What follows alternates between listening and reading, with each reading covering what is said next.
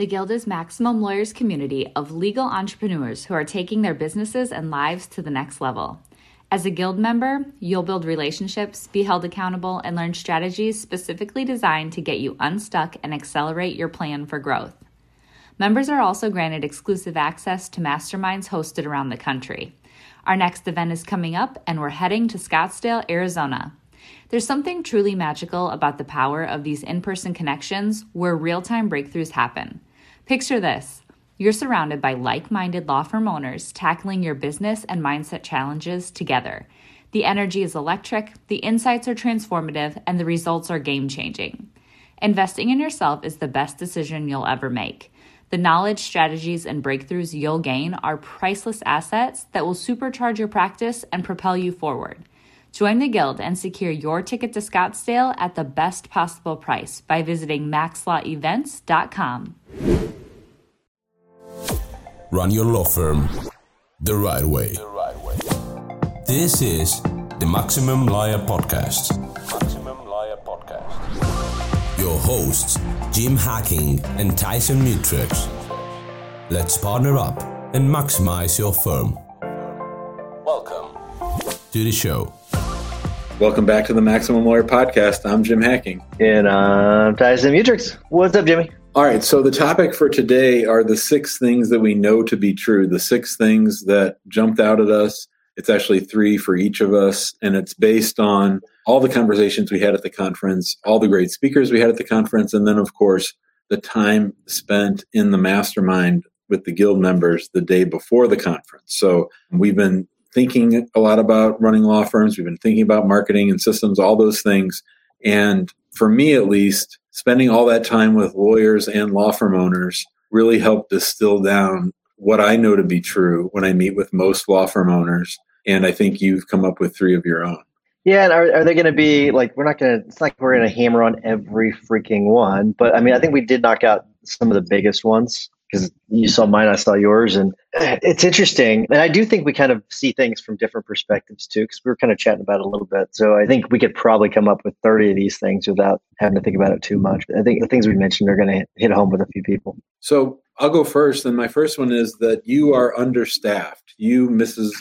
or Mr. or Ms. law firm owner, you are understaffed. You have too many people doing too many things that need to be separated out and given to other people, that you are being too slow to expand, and that you're being too scared to expand. And because of that, your team is understaffed and you're leaving opportunity on the table. And it could be that it's because you're doing too much legal work. It could be that you don't have enough time for marketing. It could be any of those things, but you and your team need to almost double in size. Like, I just know it based on everybody that I talk to, every problem. I think most problems come back to being understaffed. Yeah, you don't really see many overstaffed firms, to be honest with you, Jim. You just don't. And especially when it comes to the solos and the small firms, you definitely probably need more people. You probably have way more business than you think. This is a really hard thing to explain to people. And it's a really, really hard thing to convince people to say, go hire more people, go hire 1 more person, go hire 2 more people, go hire 3 more people, because they don't. I think maybe part of it's confidence, that they don't have the confidence that the money's going to keep coming in. I get that. But to keep that money rolling in, to continue to be able to work on those cases, you're going to have to find a way. And it's not easy, okay? But you got to find a way to add more staff so that you can start to offload things, because otherwise your growth will be stunted. Yeah, and we spend a lot of time talking about like how to figure out what to delegate, but we don't spend enough time, I don't think, on actually hammering home that point that there just aren't enough people at your firm doing the work that needs to get done. And I think it almost always impacts growth, and it almost always impacts the marketing side, because if you allow it, you could work on cases all the time. Like, if you allow it, just do that, you could spend all your time doing that. So I think that what ultimately suffers is the marketing, is the growth, and, getting more cases solves a lot of problems. Yeah, and I'm going to segue into my first one because it actually relates to yours heavily. And that's that you take too much money out of your firm, so you're undercapitalized. You think you don't have enough money because you're sucking all the money out of it. And you got to start paying yourself a salary, even if it's a modest salary. Figure out how you're going to pay yourself draws from the business. instead of just every time money comes in, you pull all the money out. I know exactly how many people do it. I did it myself previously. I used to do it, and you can't grow because you're taking all the money. And you've got to stop doing that. You've got to stop taking all that money out of the firm. You got to make sure you level out your cash flow so that you do know how much money you have in the bank on a regular basis, and you know how much money you have to spend to hire people. It's so funny because, everyone says they don't want to be on the roller coaster, the economic roller coaster, the financial roller coaster. But when that big check comes in, or when you have that really stellar month, then it's like, woohoo, let's redo the patio, or let's go to Disney World or something like that. So it reminds me of one of my favorite questions from Jerry Colonna, which is, how have I been complicit in creating the conditions that I say that I don't want? How have I been complicit in creating the conditions that I say that I don't want? I mean, I love that question. It applies to all 6 of these factors. It applies to anything you don't like about your firm, but it certainly applies in the cash flow context. If you're sucking money out like your firm is an ATM and there's no regulator or no balance to that, then you are going to have that feast or famine thing, and you're by definition going to feel a lot of stress when reserves are low. It's funny. I don't get as excited about, settlements as much as I used to. And I kind of miss that. That dopamine hit, I think, is what you get whenever you take that big check and you put it in your personal bank account. That's great, but you cause yourself all those cash flow problems. But we just settled a case not too long ago for $350,000, and our fees 35% of that. And it's like, I know now, it's all split into buckets, right? And so I don't see that big gigantic chunk anymore. This part goes into for taxes. This goes into the profit account.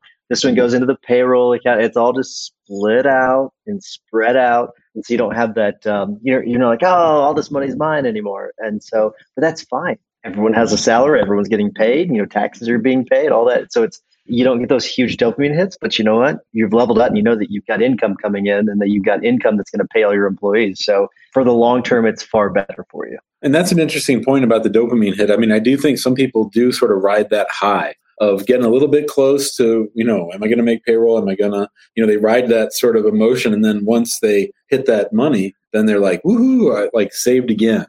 Yeah, it's what it is. And it feels great, right? It feels so, so good to have that, but it's a very risky thing to do. Like I said, it's just going to choke your growth. All right, Jimmy, get into your second one. Our third one is that you lie to yourself. You lie to yourself. A lot of law firm owners try to avoid the pain of reality, try to avoid looking over in the corner at the things that are sort of scary. They lie to themselves about reality. And, in the 12 steps, the first step is to admit that there's a problem. And from a personal standpoint, I've been screwing around with my weight for a really long time. And I started with a coach this week, and we have a plan for me to lose some weight. And I'm excited about that. And, like I said, the first step comes in admitting it. And, one great thing about people in the guild, especially, but also in the big group and people that are willing to come hundreds of miles to go to a conference, is that they have that growth mindset and they're at least open to change. But that change really starts with, acknowledging exactly where they're at. One of those major lies, and we could list a lot of lies that people tell themselves, but one of them is that they're good at everything. It's really, really hard to convince someone that they're not good at everything. I've not met one person that's good at everything. We all have our weaknesses, and I wish we were all, great at everything, and that would be fantastic and make all of our lives a lot easier. But you've got to start trusting people more, and you've got to start trusting just in the fact that you're not the best at everything, and you need to hire people to fill those roles. That way they can do those because they can do them better than you. And it usually starts with leads where, I've got to be in that room. I've got to be in that room. I've got to make that close. And it's just not true. You're just lying to yourself. That's a great point. There's probably really only one thing that you're best at, maybe two.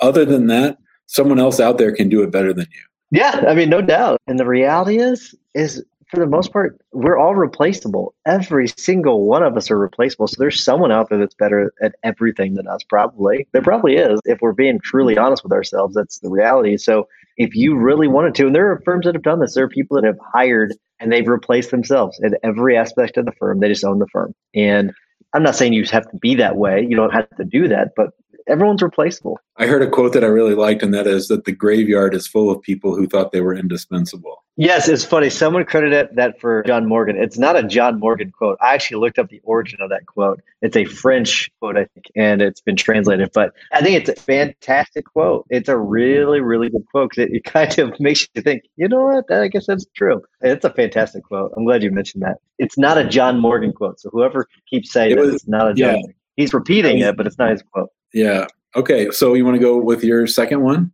Yeah. You don't have an org chart, so no one really knows who's responsible for what, and they don't know who's responsible to whom. And it's funny, this is a really common theme in our mastermind group where people just didn't know who did what in their firms. And you ask the question, okay, well, who's in charge of the firm? Well, I do this and he does it. No. Who's at the top? Who's in charge of who? Well, I guess we really don't have all that figured out. And it's a very, very common theme. But once, I think you'd agree with me, like once you figure that stuff out, a lot of this stuff really kind of works itself out. It's a self-ironing thing where you have all those in your firm, but you put out the org chart and it just kind of just easily kind of smooths itself out. And people start to think for themselves. It's a liberating thing whenever people know who reports to who. That way they can just kind of figure things out and they can get comfortable and who's their boss and what do they do and what do you do? And it's just a really great thing. I remember when we were recording Maximum Law and Minimum Time, which is the Kajabi course that you and I have, when I was discussing that transition from stage 1 into stage 2, and I'll never forget a day that I was sitting there working on my computer and Adela was showing a new employee, maybe employee number 3 or 4 around the office. And I remember she said, yeah, we all do the same thing around here. And I was like, what?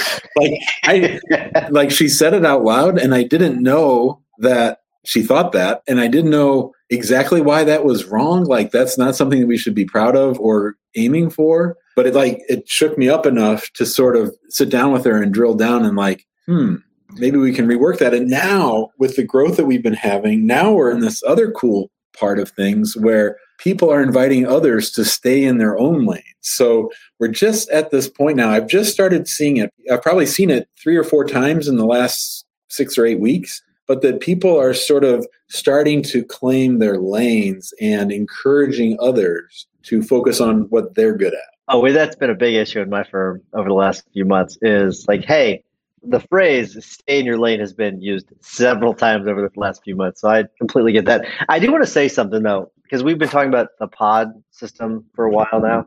And I want to just tell everybody, the pod system does not mean that everybody in the pod does everything, okay? You have some overlap in the training so people can help each other out with that pod system, but it does not mean that everybody does everything. Everyone still has their responsibilities, but there's some gimmick where, okay, Adela's gone next week, so maybe, Amani fills here, right? Or there. It's one of those things. You have a little bit of overlap to fill in, but it's not an excuse. I want to point that out. Just real quick, for us, core value number 6 is we are a team, and core value number 2 is we do what's in the best interest of the client. So people can take vacations, people can be sick, but those 2 core values sort of kick in then, what's in the best interest of the client and what team member can help me out. I love it. Look, you've been named off the core value number. Excellent work. I like it. Nicely done. The Guild is an insanely productive community of lawyer entrepreneurs with a growth mindset who share their collective genius and hold each other accountable to take their careers and businesses to the next level. But in 2021, we are upping the game. In addition to exclusive access to the group, FaceTime with the 2 of us, discounted pricing for live events, and front seat exposure to live recording and podcasts and video, we are mapping out for members the exact growth playbook with our new program, Maximum Lawyer in Minimum Time. As a Guild member, you'll build relationships and experience content specifically designed to complement your plan for growth.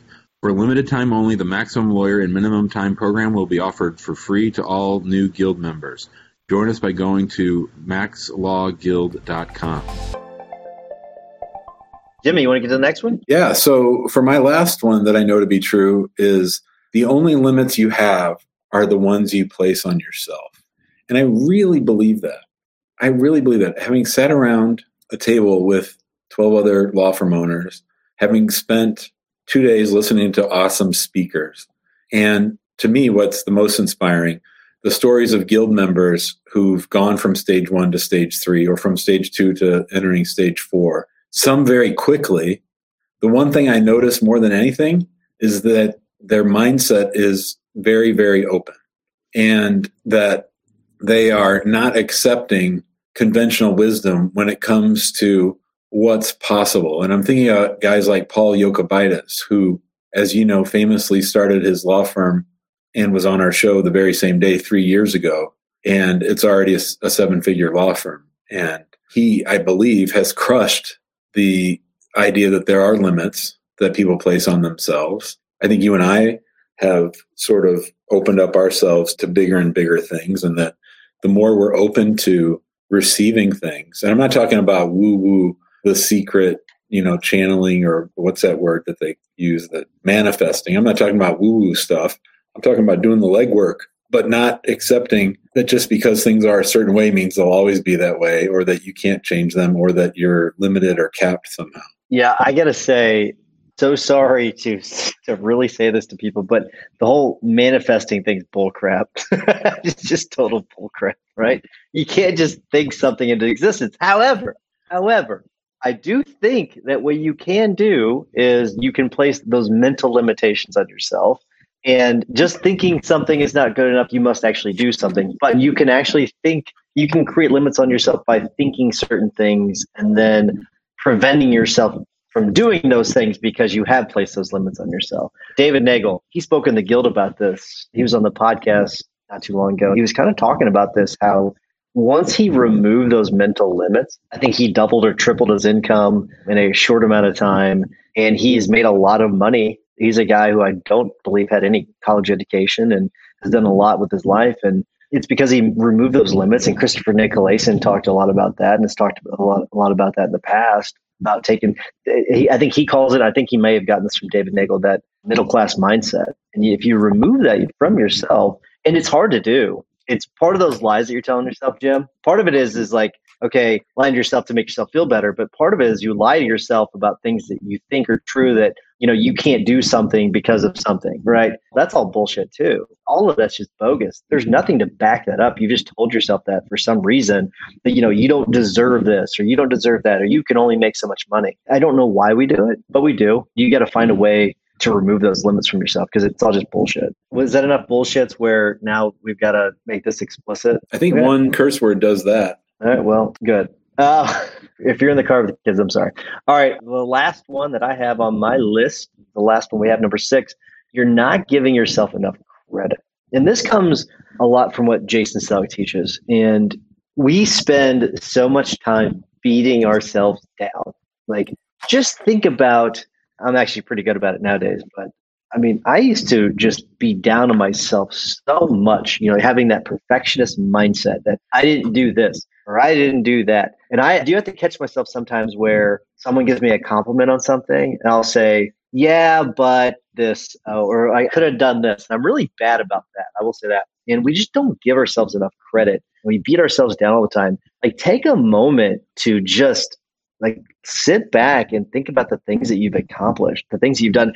And I was able to do this. Jim, you wrote me that letter of recommendation for the top 20 under 40. And I had to fill out a questionnaire. It was really interesting because I had not thought about some of the things in a while. And I get to think about the awards I've gotten and my accomplishments. And it was a really cool process to go through. But you should practice giving yourself that credit. What are the things that you've done over the last 24 hours to move the ball forward, right, towards your vision? And doing that exercise on a daily basis, it's just good for your soul, but it'll help increase that confidence. You got to start giving yourself more credit. I'm so glad that you brought this topic up, and it's a great one to end the show with. And the reason that I'm glad is I happened to go back and forth between the two rooms. And one of the days I walked into, let's say, the last 5 minutes of the speaker's talk, and I enjoyed the end of it.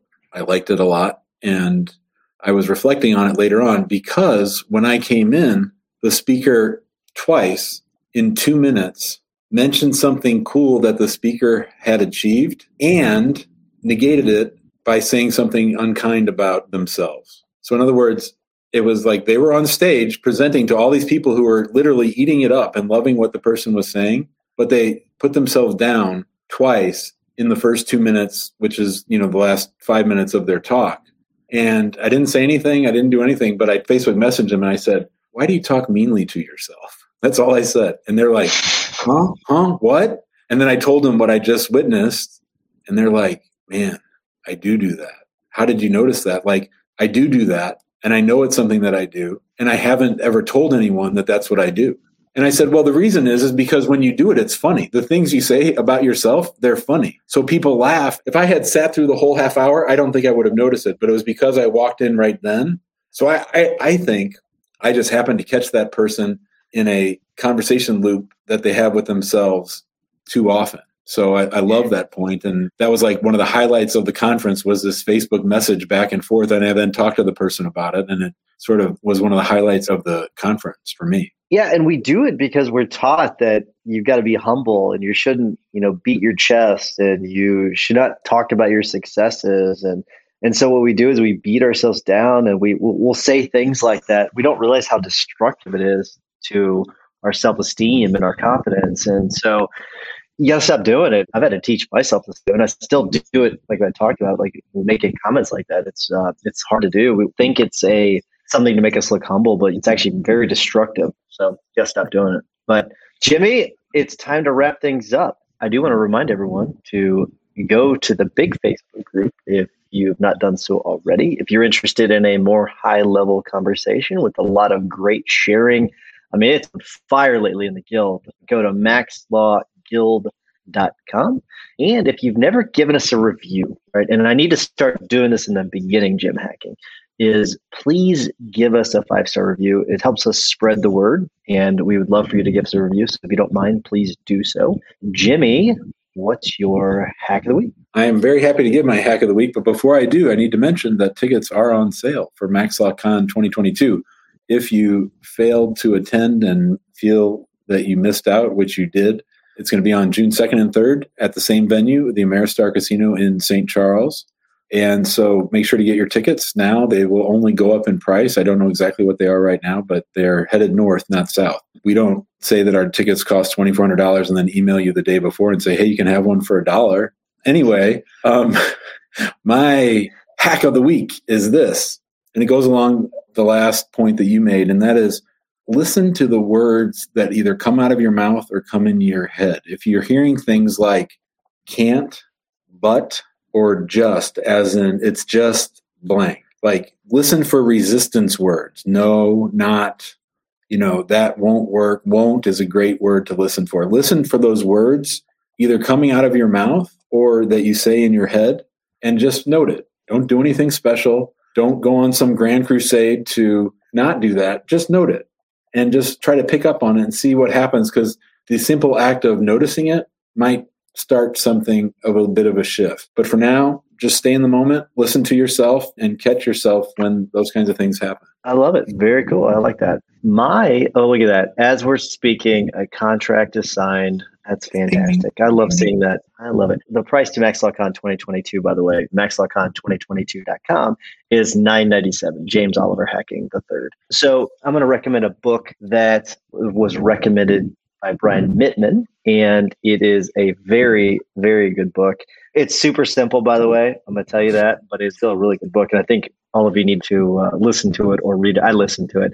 It's called The Checklist Manifesto: How to Get Things Right. It's by, I'm going to chew this name up, Atul Gawande. That's it. Perfect. Perfect. So it's a really, really good book. It's funny. I recommended it to Jim. Is this the one I recommended to you and you said I already read it? Like 4 years ago. Yeah, 4 years ago. It's a really good book. It's super simple. It's a fairly short book, I think. It didn't take that long to get through it. So I recommend it. The Checklist Manifesto.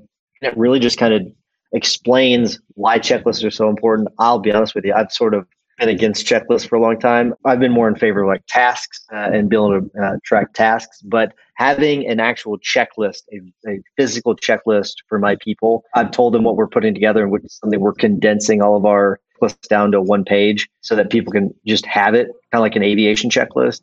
And they love the idea. So we're building that now. It's almost done. We should have it on everyone's desk in the next couple of weeks. So it's something that people are really going to like. And I can't wait to use it because it's going to break down the most simple tasks for people. That way they just don't forget the small things, because I think all of us can relate to the idea of people forgetting these little tiny mistakes, making these little tiny mistakes, and then you can't do anything else. For example, like sending a demand on a case, and you can't send a demand because you're missing one stinking record. So things like that. But Checklist Manifesto, check it out. Jimmy, I don't even know how to end these things now that we don't have a guest. So I'll let you finish.